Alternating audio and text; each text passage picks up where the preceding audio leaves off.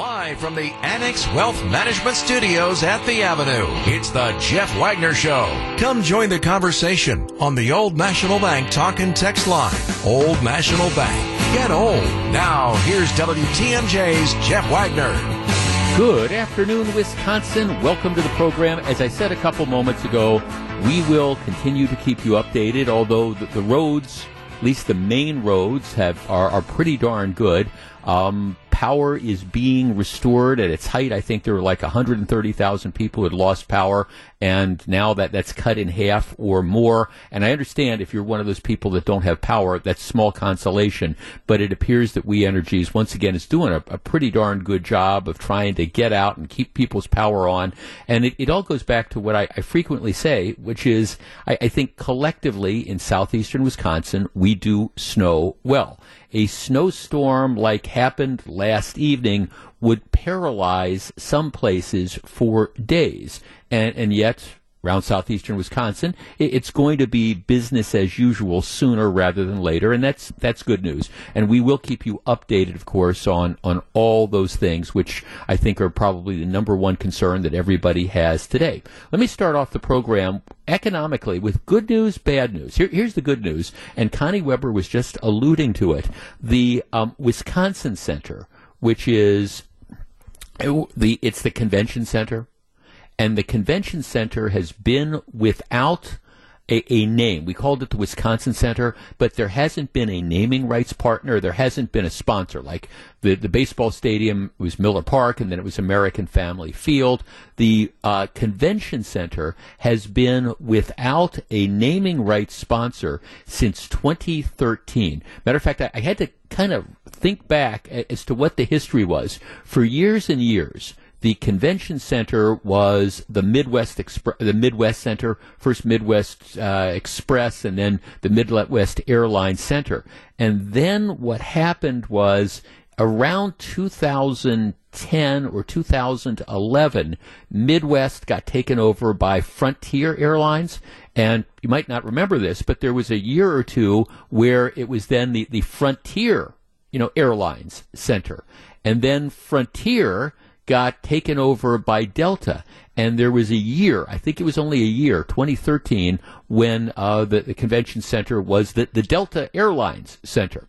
And then that deal expired, it wasn't renewed, and so for about the last decade or so, there hasn't been a naming rights sponsor. Well, the news today is that, Baird and Company, big investment company downtown, homegrown, they're stepping up, and they are going to buy the naming rights. It's a 15-year agreement, and the Wisconsin Center, what we've been referring to that, is going to be known as the Baird Center. That's going to kick in sometime next year, right before the Republican National Convention, and it's supposed to run for 15 years.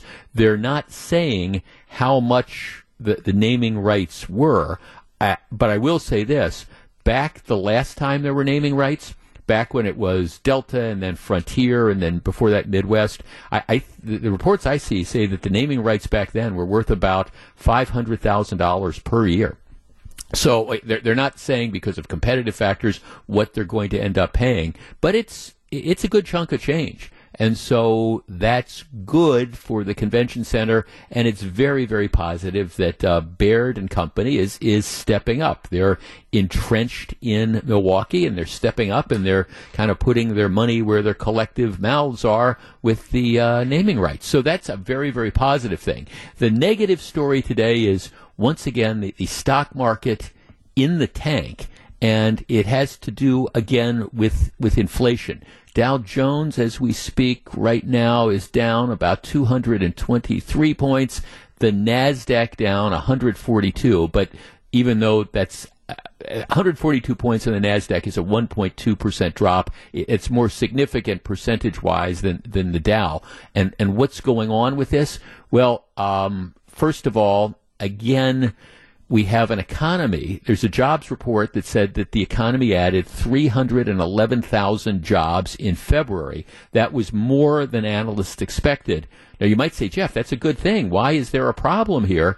Well, it's because the Federal Reserve wants to see the economy slowing down, because when more people are working and more people are making money and more people are spending money, well, that means that the cost of things goes up. So inflation goes up, and the Federal Reserve is very, very concerned about inflation. And they're signaling that if inflation, that they're prepared to make larger increases in the interest rates that everybody pays in an effort to kind of slow inflation. Why does that make a difference? Well, without getting too far into the weeds, the idea is if it costs you more money to, let's say, buy a car, well, because you're going to have to pay more if you're going to finance the car, and instead of paying 2%, you've got to pay 4%. The thinking is that you will be less likely to buy that car, so there won't be as much money going in to buy cars in this example, and then maybe the price of cars will come down. And that applies pretty much across the board. These numbers are suggesting that the economy is still coming in hot, and as a result, the concern is that the Federal Reserve is going to continue or maybe increase the amount of interest that they ultimately end up charging major banks, which then that translates into how much that we end up paying.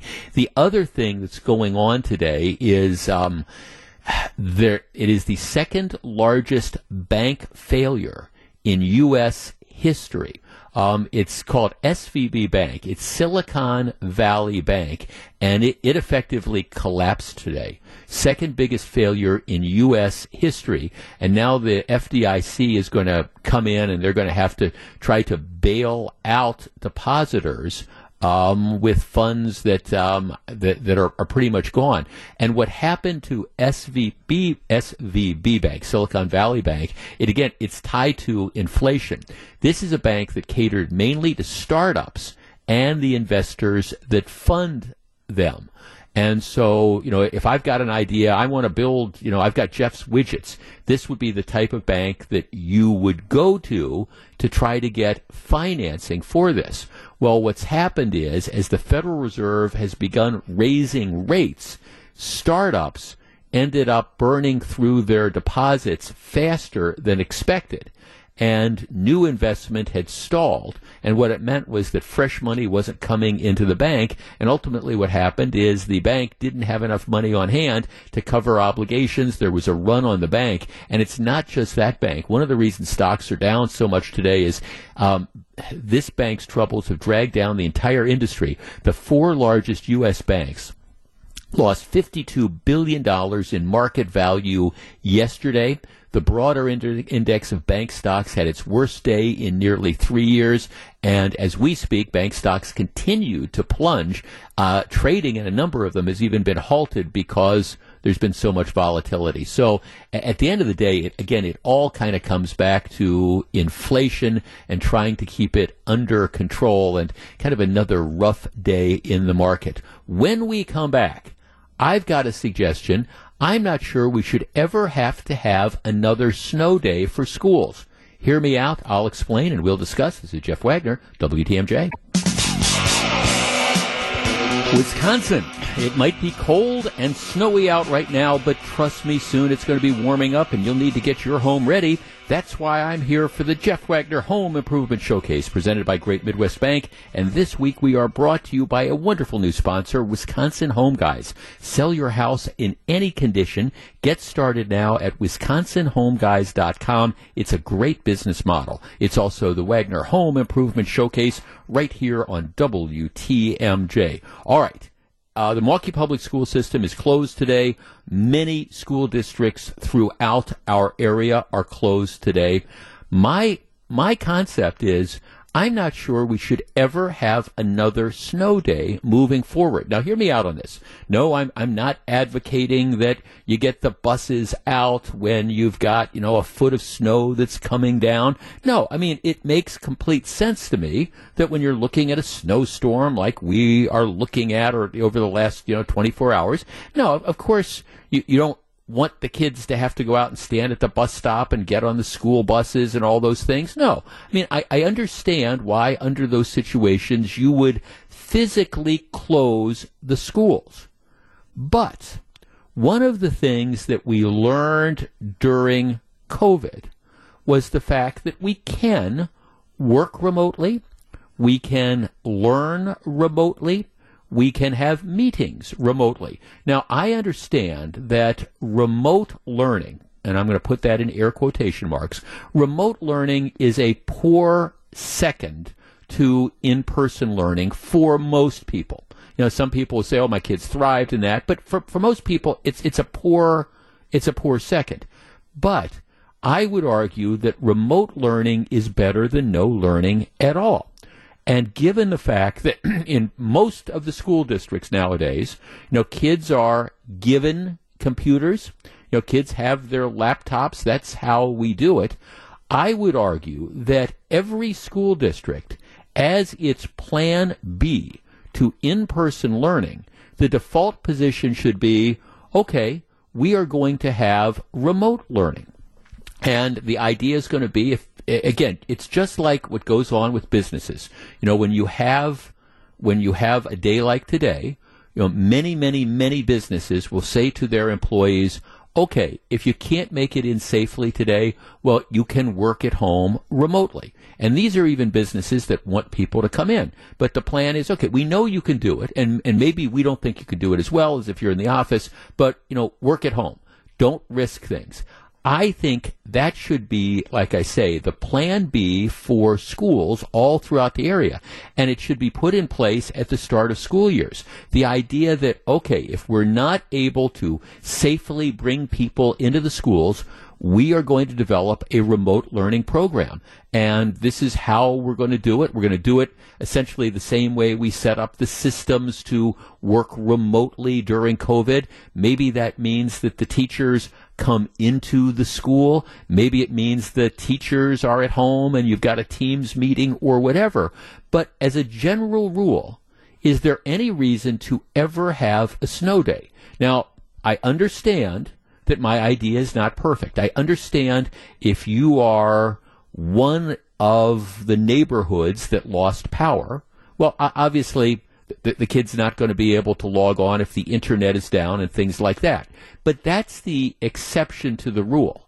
All right, so clearly you've got an excuse if you can't, if there's no power, you can't get into the computer, the internet's not working. I get it. But in most situations, the kids are going to be home. They're probably on the internet now. They're playing games on their computer or whatever.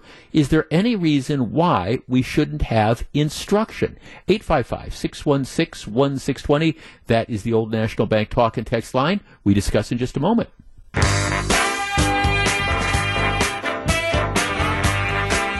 855-616-1620, which is the Old National Bank talk and text line. Oh, by the way, quick programming note. I understand snow on the ground, but not in Arizona, and we've got Brewers baseball coming up this afternoon shortly before 3 o'clock. One of our texters says, Jeff, I agree schools should plan and execute virtual learning in place of snow days. Whenever the forecast is for a likely inclement day that could impact school, the teachers should make certain that students take their remote devices home and stand ready for final announcements or whether or not to physically attend or else be ready to learn at home. I think that's great.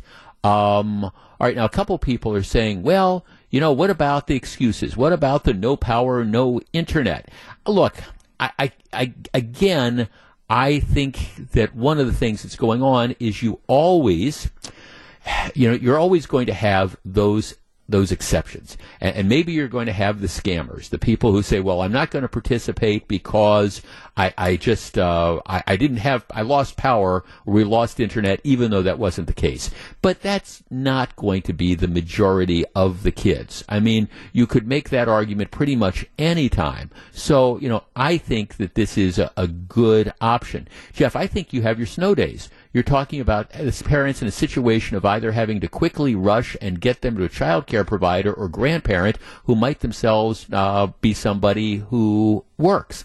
Well, okay, but the choice is, I'm not saying that you close schools willy-nilly.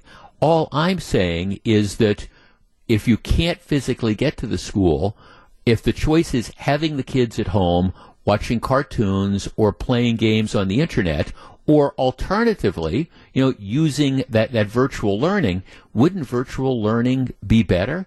And on top of that, think this through. One of our texters just said, "Well, it's only one day. What's the big deal?" Okay, well, today is only one day, but over the course of a school year, in some cases, in some districts throughout the state, for example, they're already out of snow days. They've already used all their snow days because of what's going on, and so in order to get the required number of hours that they're going to need to get in for instruction, what they're going to have to do is they're going to have to extend the school year. So you'll have kids, coming in, I don't know, into mid to late June. And let's face it, at that time of year, by the time you get to mid to late June, that those last few days that you have to tack on at the back of the calendar are pretty much useless. Now, I'm not suggesting that this is a perfect idea, but we have learned. There's not a lot of good stuff that came out of the pandemic, let's be honest. But haven't we learned a few things? And one of those is we do have the capability, we do have the technology to do stuff. And, that's one of the idea. Jeff, don't you have any fond memories of snow days? Sure. I have all sorts of fond memories of snow days. But that doesn't mean that that's necessarily something that, because it was a fun day, a snow day, and you went out and went sledding. My guess is most of the kids that are home today with their snow days are inside and they're watching TV and they're playing video games and things of the like. My point is, if that's going to be the alternative, given the fact that we have kids struggling to learn how to do basic stuff, wouldn't it be better to have it as an education day instead of yet another day off? That's all I'm saying.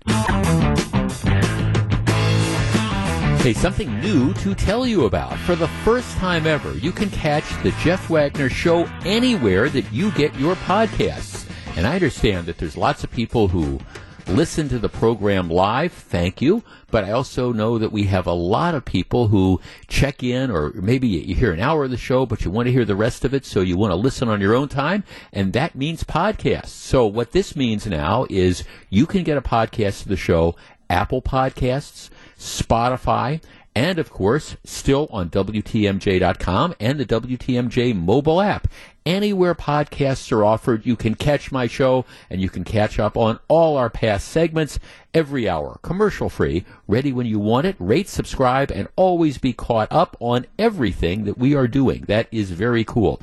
Okay, so yesterday, with a lot of fanfare, the police chief, Jeff Norman, who I, by the way, think is doing a very good job. So I'm a fan of the police chief, and the mayor, Cavalier Johnson, who I think the jury is still kind of out on. They have this big press conference where they come out and they put out a 27-page outline about how they plan to approach violent crime. All right, so I was very intrigued by this because, again, if you're a regular listener to this program, we talk a lot about violent crime. A little bit later in the program, we'll be having today's edition of what I call TPT, Tomorrow's Prisoners Today, highlighting some of the crimes in the last couple of days. But so they say, okay, this is what we're going to talk about, and this is how we want to approach it.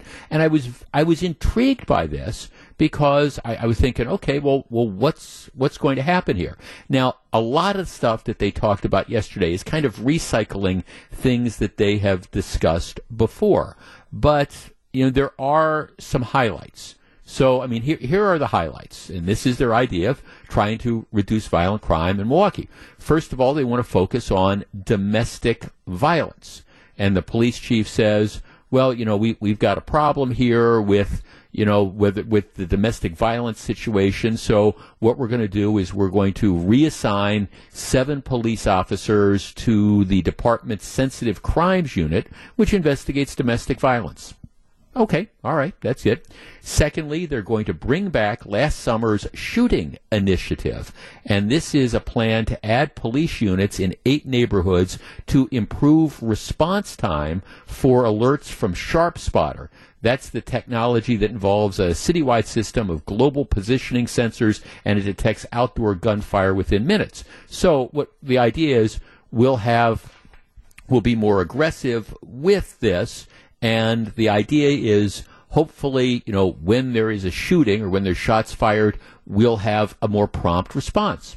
All right, I don't have any problem with that. So, a couple people, more cops concentrating on domestic violence. Oh, okay. Bringing back ShotSpotter to try to improve, again, response time. And then what they describe is hyper-local crime plans. Each of the 7 police districts in Milwaukee are in the process of coming up with micro-level crime plans to address issues in certain problem areas. So, for example, downtown on the east side, there's a focus on preventing guns from being stolen out of parked cars. Okay, I might say maybe the broader thing would be preventing the cars from being stolen, but that's me. In the far northwest corner of the city, they want to emphasize better communication with property owners where crime occurs. On the near south side, there's going to be increased bicycle patrols and better training on apprehending violent offenders. Oh, okay. I don't have problems with any of these concepts. Okay, let's concentrate on, we don't want guns stolen out of cars, and we want to be able to respond a little bit quicker, and we're going to have a couple other people they're going to highlight and work on domestic violence. All that stuff is okay with me. It is. My problem, though, is this all completely misses the point.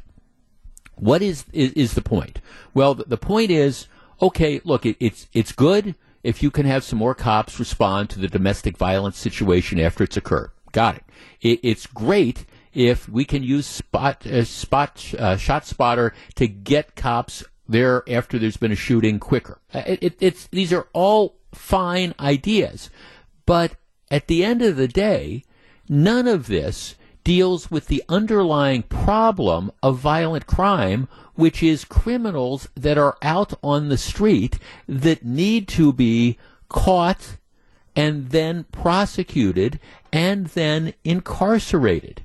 And I guess it was frustrating to me to see that none of the components that were addressed were, okay, what we want to do is we want to put pressure on the legislature, and we're going to use our bully pulpit to demand that there be longer sentences, to demand that there be less frequent use of probation, to demand that the bail system be completely reevaluated. We want to have, again, the bad guys removed from the streets. And I will tell you something, my guess is if you talked and put this proposal to most of the rank and file police officers, they would go, yeah, that's okay. Yeah, that's okay. That's okay. We don't have any objections to it. But the underlying problem is this does nothing to get dangerous, repeat, violent offenders off the streets. Maybe you show up at the site of the shooting a few minutes earlier, and maybe that helps you catch somebody, and that's all good. I have no problem with any of these different things. But at the end of the day, doesn't the priority, if we're going to talk about dealing with violent crime, doesn't the priority need to be catching, prosecuting, and then getting these criminals off the street to make everybody else safer? 855-616-1620. We discuss in a moment. What is frustrating to me is the unwillingness that I see from elected officials to confront the underlying issue when it comes to violent crime, which is you have dangerous, repeat offenders in many cases who are out on the streets undeterred. They're not afraid of anything. Matter of fact, listen to our Tomorrow's Prisoners Today segment. I've got a classic example of that. They're not afraid of being caught. They're not afraid of consequences from being caught, and they're out there committing crimes over and over again. So we roll out this big violence initiative. Okay, we're going to put a handful more cops on domestic violence. I don't have an issue with that. And we're going to bring back our ShotSpotter so when we can get reports of shots fired, we can get there sooner. And then we're going to do community outreach. So here's some of the community outreach. This is what they're including.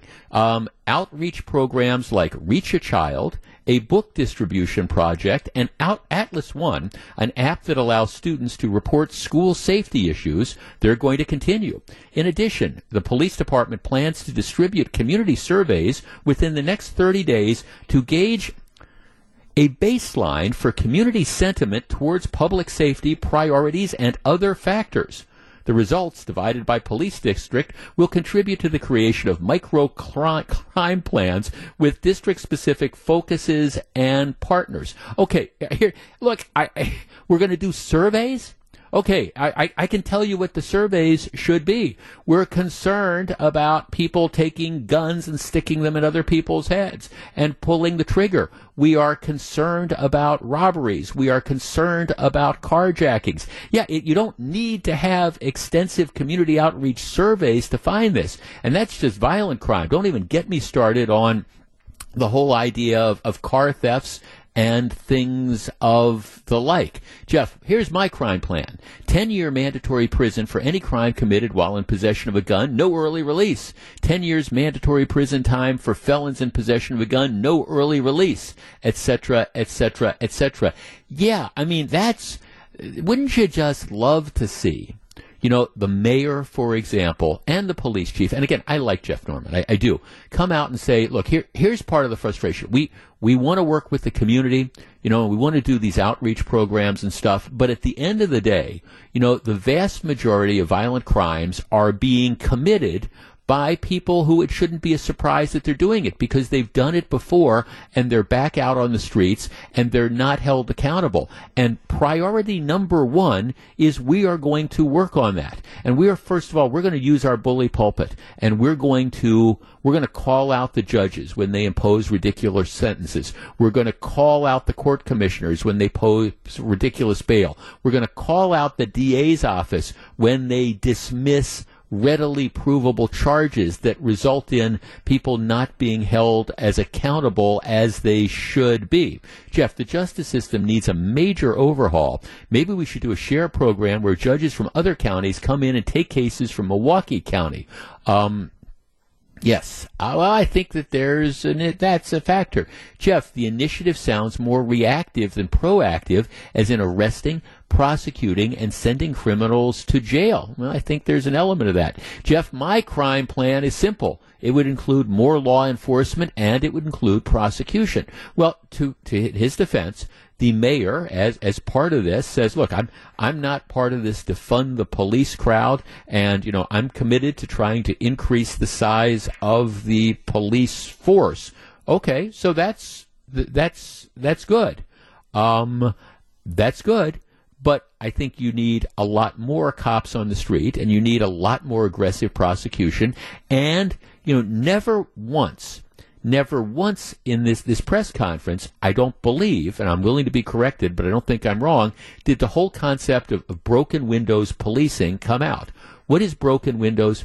Broken windows is little stuff leads to big stuff. The idea that, if you've got people that are committing minor crimes, you need to come in and you need to squash that. Because if you don't stop the minor crimes, well, then they quickly escalate into major crimes. And it's something that I have been a big believer in for years and years, but it's fallen out of favor nowadays because some people say, oh, that leads to over-policing. And you've got the police that are coming in and they're hassling people for, I don't know, driving recklessly and blowing through a red light. And they get pulled over for blowing through a red light. Well, they're just hassling people in the community. Well, okay, pretty soon, they blow through the red light and then they hit and kill somebody. And then we're wondering. Or car theft, a classic example of that.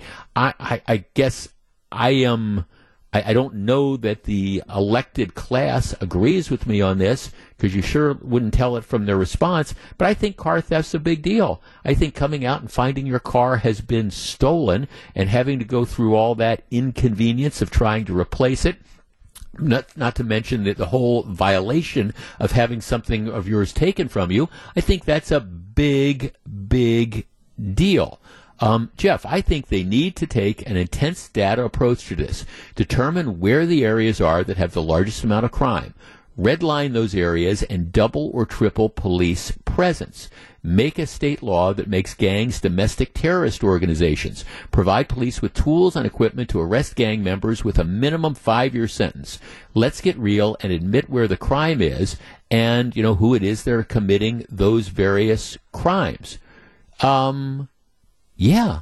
Jeff, this plan lacks the dimension of incapacitation of criminals. They need to be off the streets to incapacitate their ability to harm people. Yeah, I agree. Wouldn't it be interesting if as part of this, you come out and you say, look, we know from a map that we know the majority of this type of crime is committed in these areas. So here's what we're going to do. We're going to flood these areas with police. And it's going to be a quicker response time, and it's also going to be police presence as a deterrent. But as part of that, once we make these arrests, then we're also going to expect the rest of the system to do its part. We're going to expect the court commissioners not to release people who shouldn't be released on stupid low bails, to release them on stupid low bails. And we're going to call them out if they do. And we would present these cases to the district attorney's office, and we've got felons in possession of firearms, and the DA's office decides they don't want to charge these people with that crime, or they drop this as part of a plea bargain. We're going to call that out, and you carry this through.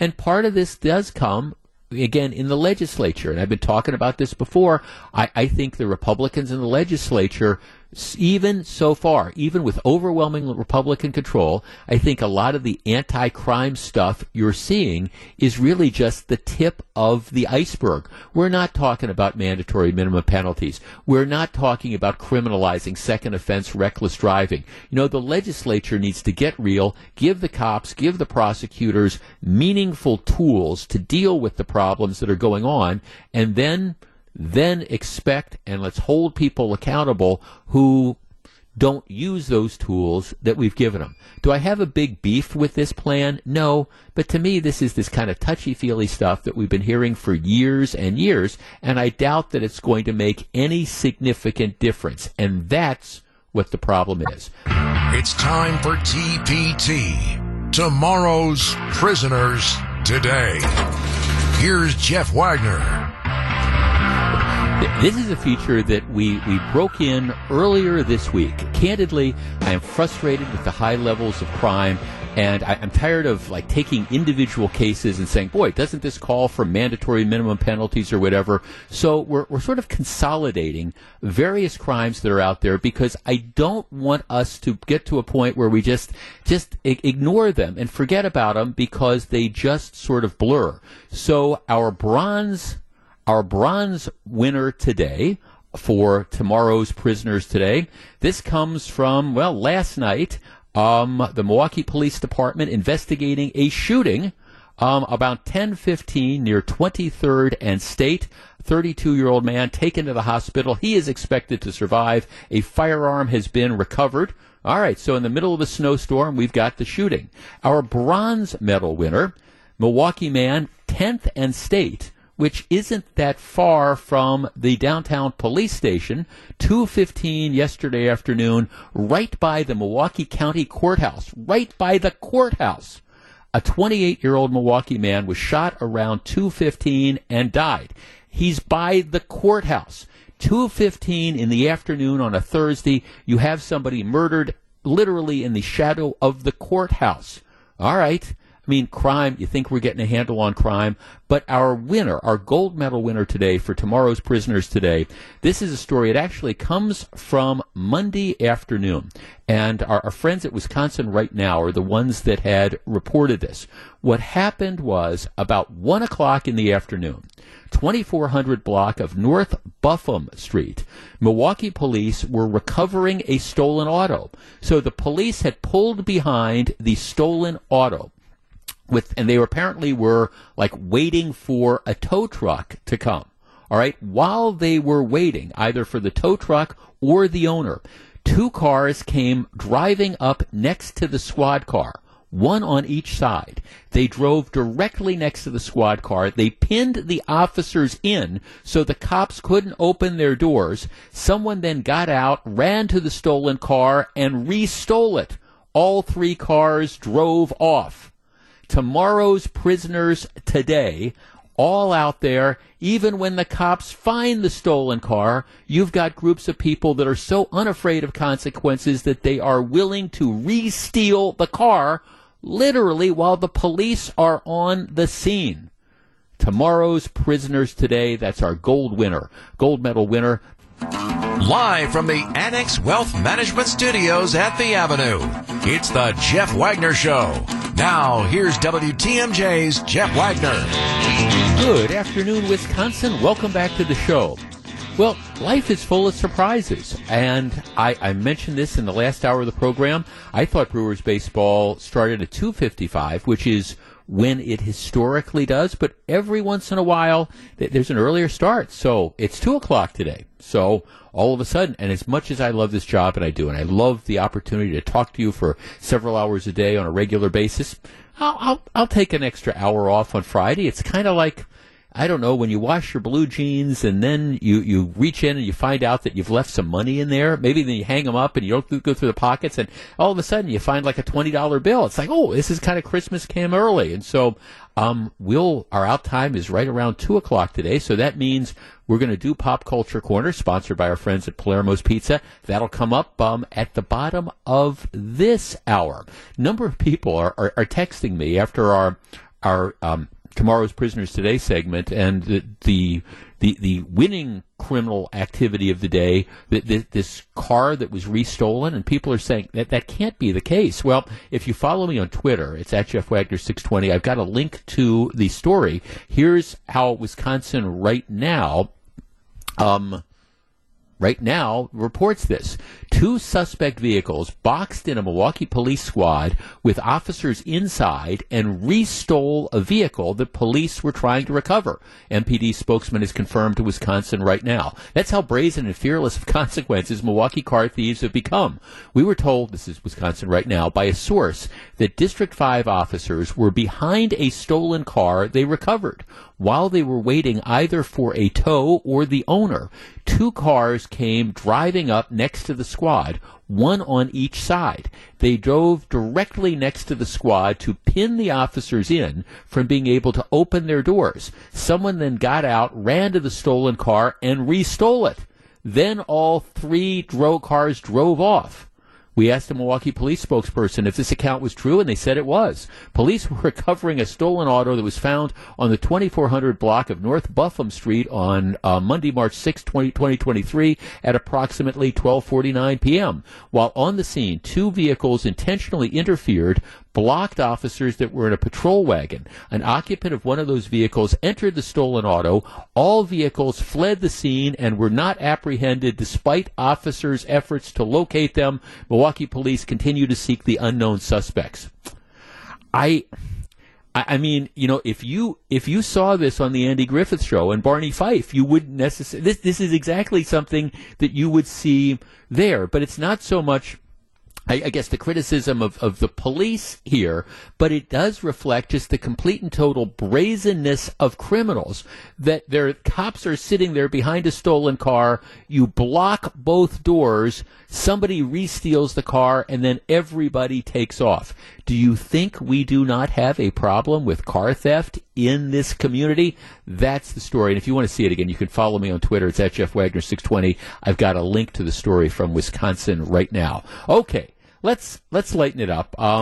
If you follow me again on Twitter, there'll be a couple postings. There's a signal and a sign that maybe prosecutors in New York are getting ready to charge Donald Trump. If they do, they'll never secure a conviction. I'll send out a tweet on that, and maybe we'll talk about it a little bit on Monday.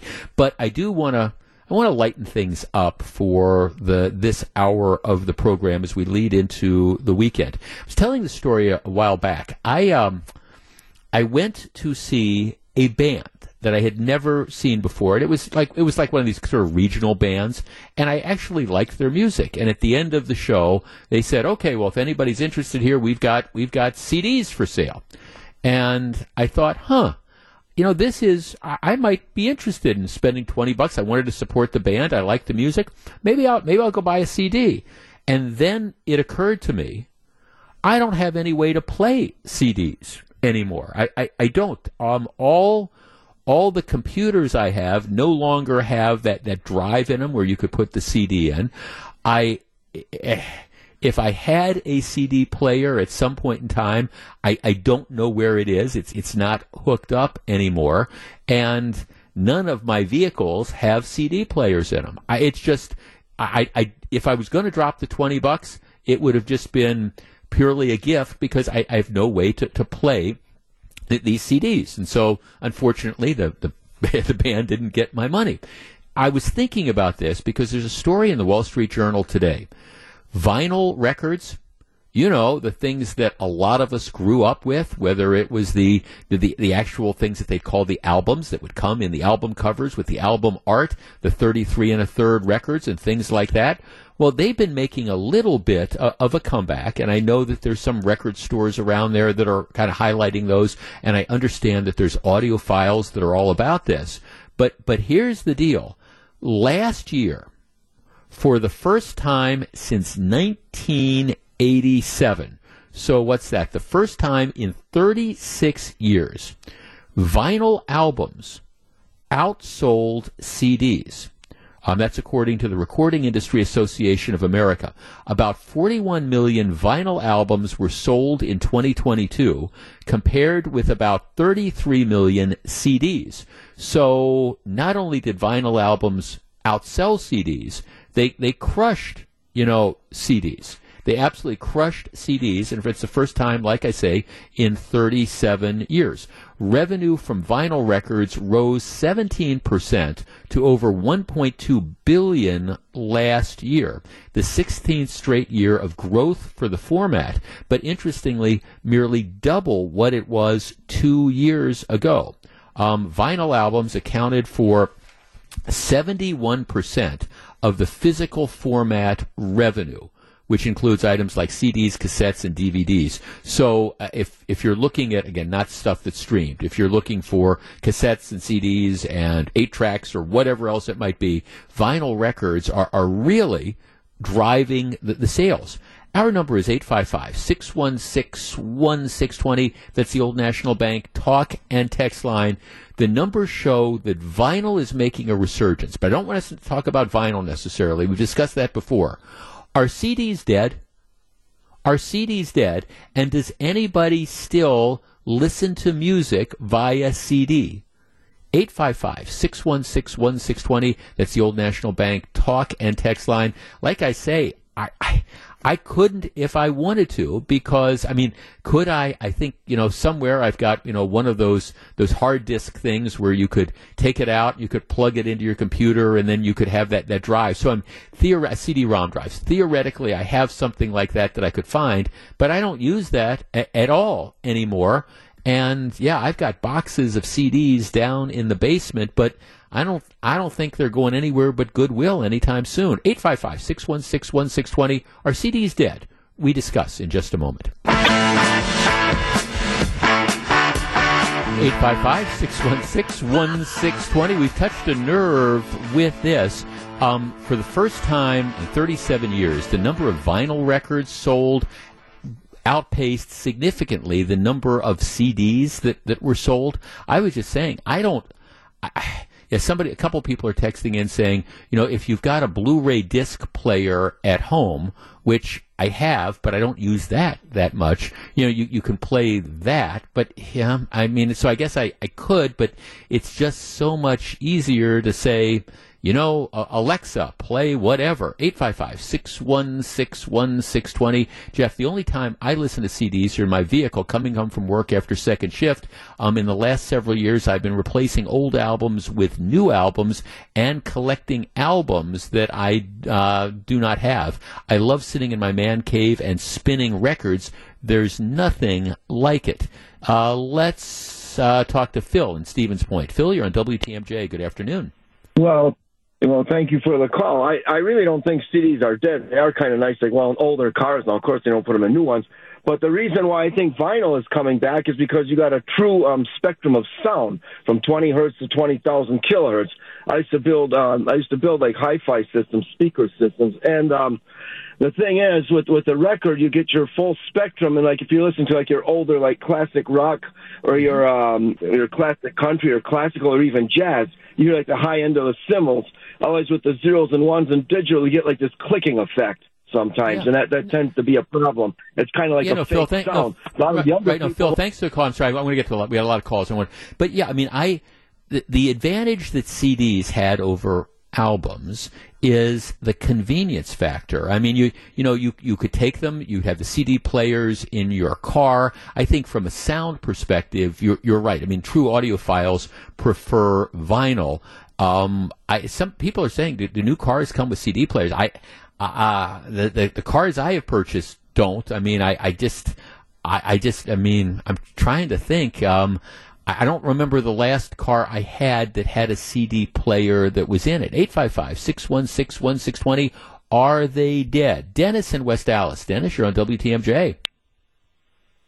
Well, thanks for taking my call today. I don't think they're dead. Okay, I had an interesting experience earlier this week where my DVD player had died. I mean, I needed to get a new one or a used one at least, and I went to a resale shop where they sell music, and stuff, and they don't sell DVDs any longer, but they do sell CDs, which I thought was really interesting.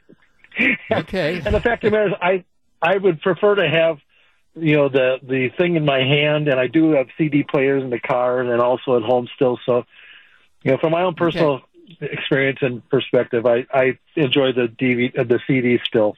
So. Yeah, well, good. Thanks for calling that. And look, and I understand. I mean, years ago, over the process, what I did is I took a lot of my DVDs, CDs, that is, most of them, and I convert them through iTunes. So now I have these libraries on iTunes where I have all that music that I can now access. Again, it's a little bit trickier transferring this stuff, but I can access. I took the time to to convert all my CDs just because, again, it's so much more convenient to have them on your phone or have them on your iPod or things like that. Let's talk to Vincent in Lannon. Vincent, you're on WTMJ. Good afternoon. Good afternoon, Jeff. No, I don't think CDs are dead. The fact that I think what's old is new again, just like the nostalgic thing of the records. I have records as well, from the past. That I have a record player and I have a 5 CD changer as well, and I play them both. And so, no, I don't think you're not going to tell. And the point is that you're not going to Vincent, you're not going to tell me you've got an 8-track player or anything, right? Okay. No, but I know somebody that does. But the point is, I think the problem with records has always been the wear pattern. The fact is, they scratch, and then they get this, they warp and everything else. It's the wearing of them. So that's always been a problem that you really don't have with CDs. And so, I think people will go through this nostalgic part of having records, but I think CDs still will come back. Okay, well, thanks for calling, Vince. It's going to be interesting. I mean, I am old enough to remember when, first of all, you had the 8-track tapes, and I understand some of you might be, if you're younger than whatever, you might be hearing, what is this 8-track tape thing the guy speaks of? Well, you just look it up on Wikipedia. But there were the 8-track tapes, and there were the cassette players, and, I knew people in high school, their stereo system, probably cost more than their used car did. And then, it graduated from that to CDs, and then, now everything is streaming. A lot of people want to weigh in on this. I have no preference. I was shocked.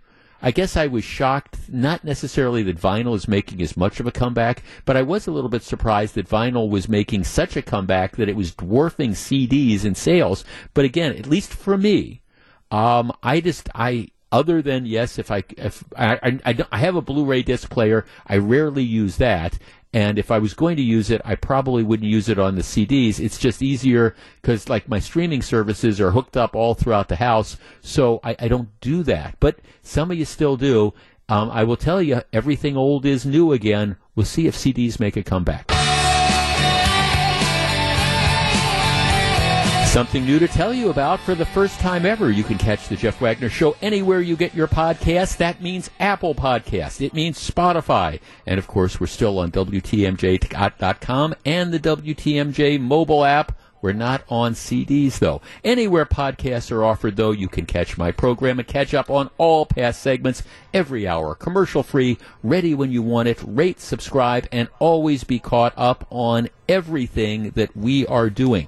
Okay, so we've got an early out to the program today. Brewers baseball kicks off at 2 o'clock in the afternoon. So what we're going to do is we're going to take a break for news. We're going to come back. We're going to set up Pop Culture Corner. We are going to do Pop Culture Corner, brought to you by Palermo's Pizza, a little bit early today, and we'll have some time for calls. It's going to be a fun one today. There's something, I was tempted to do music because of the Bruce Springsteen concert, but we did concerts and music last week, so there's something else big, at least big in the minds of some people, that is happening this weekend. That is going to inform Pop Culture Corner. It's Pop Culture time. Now back to take your calls. Here's Jeff Wagner. 855-616-1620. That's the Old National Bank talk and text line. And as always, Pop Culture Corner presented by our friends at Palermo's Pizza. One caller will win our Palermo's Pizza prize package. Today's topic, in recognition of the 95th Academy Awards that are going to be on Sunday night, the Oscar goes to your best picture of all time. Let me share a couple before we go to the phone lines. Lawrence of Arabia, for me, hands down. That's from Jim in Milwaukee. I love Lawrence of Arabia. And it was Peter O'Toole's first role. Just incredible. Jim says, Big Chill. It's like Friends, but in a movie format. A Big Chill. The performances are great, and the soundtrack, my goodness. Jeff, for me, it's Bullet with Steve McQueen. Yeah, Steve McQueen and Robert Vaughn, who went on to be the man from U.N.C.L.E. Jeff, Forrest Gump. You know, it's funny. People either love Forrest Gump or they don't. But if you love Forrest Gump, you think it is the greatest thing since canned beer. Jeff, for me, it's The Departed. That was Martin Scorsese's movie that it did win the Oscar. I actually think a couple of his might have been better. A couple people mentioning Fiddler on the Roof, just love it. And, of course, the guy who starred in Fiddler on the Roof, whose name is escaping me right at the moment, just passed away earlier this week. Jeff, for me, it's True Grit, the original. John Wayne, Kim Darby, Glenn Campbell, best movie of all times in capital letters. Jeff, can the movie be X-rated? Well, Midnight Cowboy was X-rated, but if you mean like hard X-rated, probably no. If not, Butch Cassidy and the Sundance Kid. Paul Newman, Robert Redford, just absolutely outstanding. Jeff, for me, it would be Jeremiah Johnson with Robert Redford. It's a popcorn book. It took me a day to read it. It was called The Way They Were. It's a book about the making of the movie The Way They Were with Barbra Streisand and Robert Redford, and it's sort of It's interesting. It's a quick read. 855-616-1620. Best movie. The Oscar goes to Mike in Menominee Falls. Mike, the Oscar goes to what? Hey, Jeff.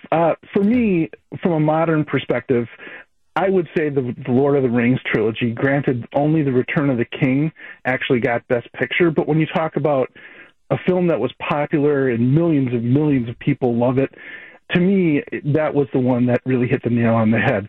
I mean, I sat through lots of torturous Best Pictures, including Gandhi and The English Patient, and I was like, well, how did this win Best Picture? Yeah. Oh, my God. The English, or Kramer versus Kramer. I would say Kramer versus Kramer. Yeah. Everybody was loving that, and to me, that was like a movie of the week. I'm not saying it was bad, but it was like, this is Best Picture.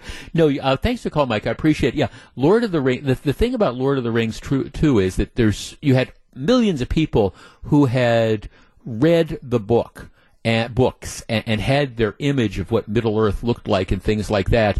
And I don't think people were disappointed. And that's tough when you have a book that everybody's read and everybody knows and loves. Let's talk to Doug in Muskego. Doug, you're on WTMJ. Hey, Jeff. Hey, for me, I believe it would be Schindler's List. Mm-hmm. It's a very provocative movie, Oh, it is. No, Doug, thanks for the call. And I mean, yeah, Schindler's List, my problem with it, it is incredibly, incredibly well done. It's just hard to watch. And I guess it's just hard to watch, but very, very well done. And I do watch it on multiple occasions because it just brings home just how horrible that was, and Oskar Schindler, while a flawed guy, what a hero he was in certain respects. Ann in Mequon. Ann, you're on WTMJ. Good afternoon. Hi, Jeff. It's got to be Bridge on the River Kwai. Alec Guinness in maybe his greatest role ever. William Holden as well. And that confrontation between him and the Japanese general Saito is just magnificent.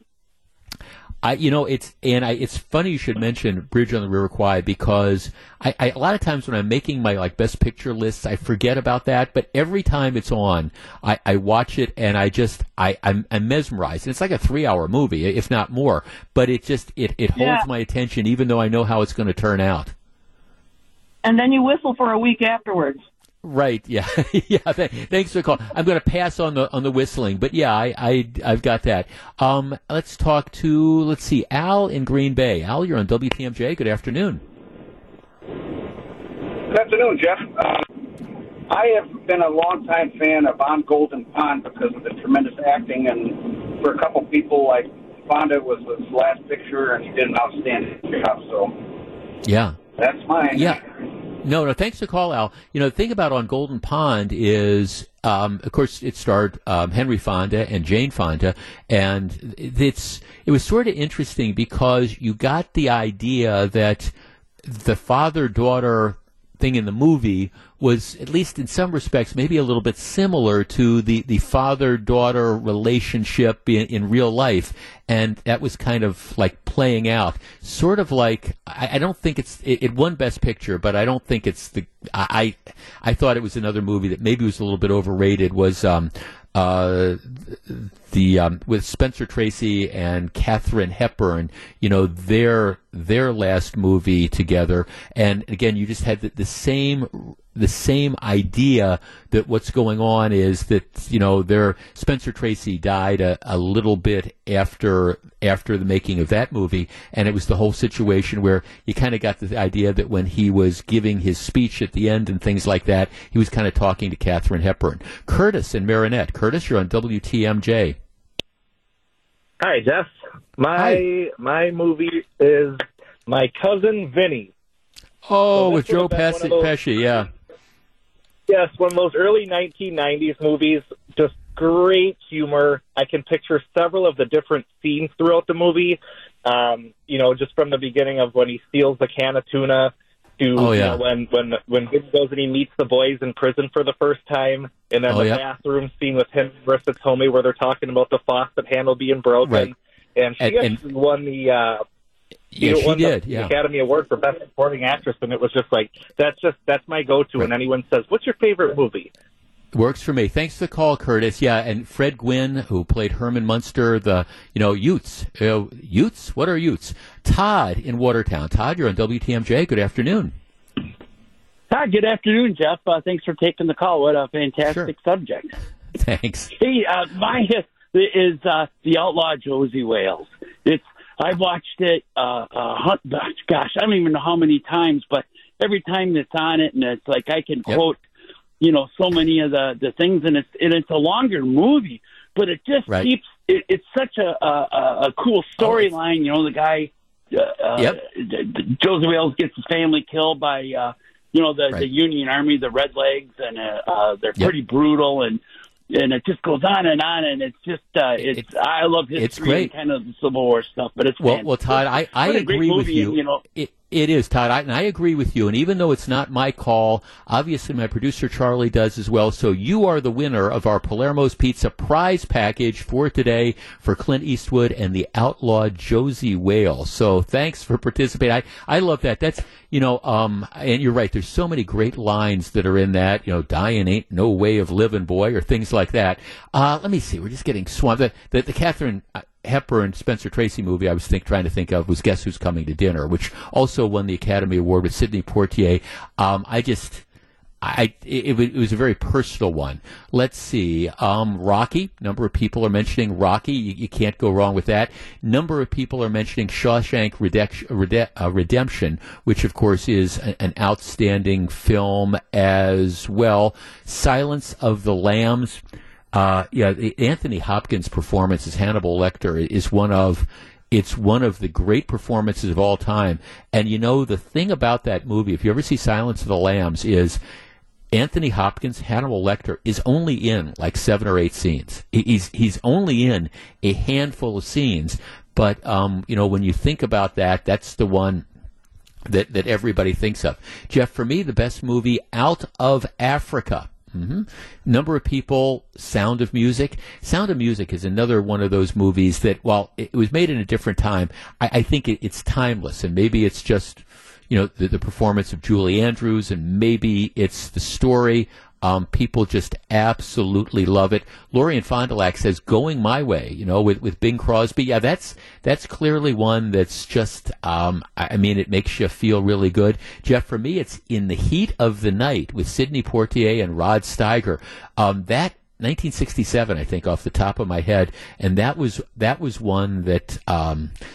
Again, was up when they were looking at the Academy Awards. There were a lot of incredible movies that year, and that's another one that I think really stands the test of time. A couple people are mentioning The Big Chill, and then okay. If I were going to put together a list, I'll give you a couple. The Godfather. Just got done, matter of fact, reading a book called Leave the Gun, Take the Cannoli. It's a behind-the-scenes making of the movie The Godfather, and it's a fun book, but if you like that movie and you like The Godfather, I highly recommend it. I think I kind of burned through it really quickly. Godfather 2 is good, Godfather 3 not so much, but Leave the Gun, Take the Cannoli, making of The Godfather, very, very good. If you want an older film from my perspective, I'm a huge Humphrey Bogart fan, and to me, Casablanca is another one of those. It's another one of those movies that I never get tired of. Then we've got Cool Hand Luke. I would put that on my list as well. Cool Hand Luke. I think that and The Verdict and Butch Cassidy and the Sundance Kid were 3 of Paul Newman's just greatest movies. In any event, we're just getting swamped with different people who have the different theories.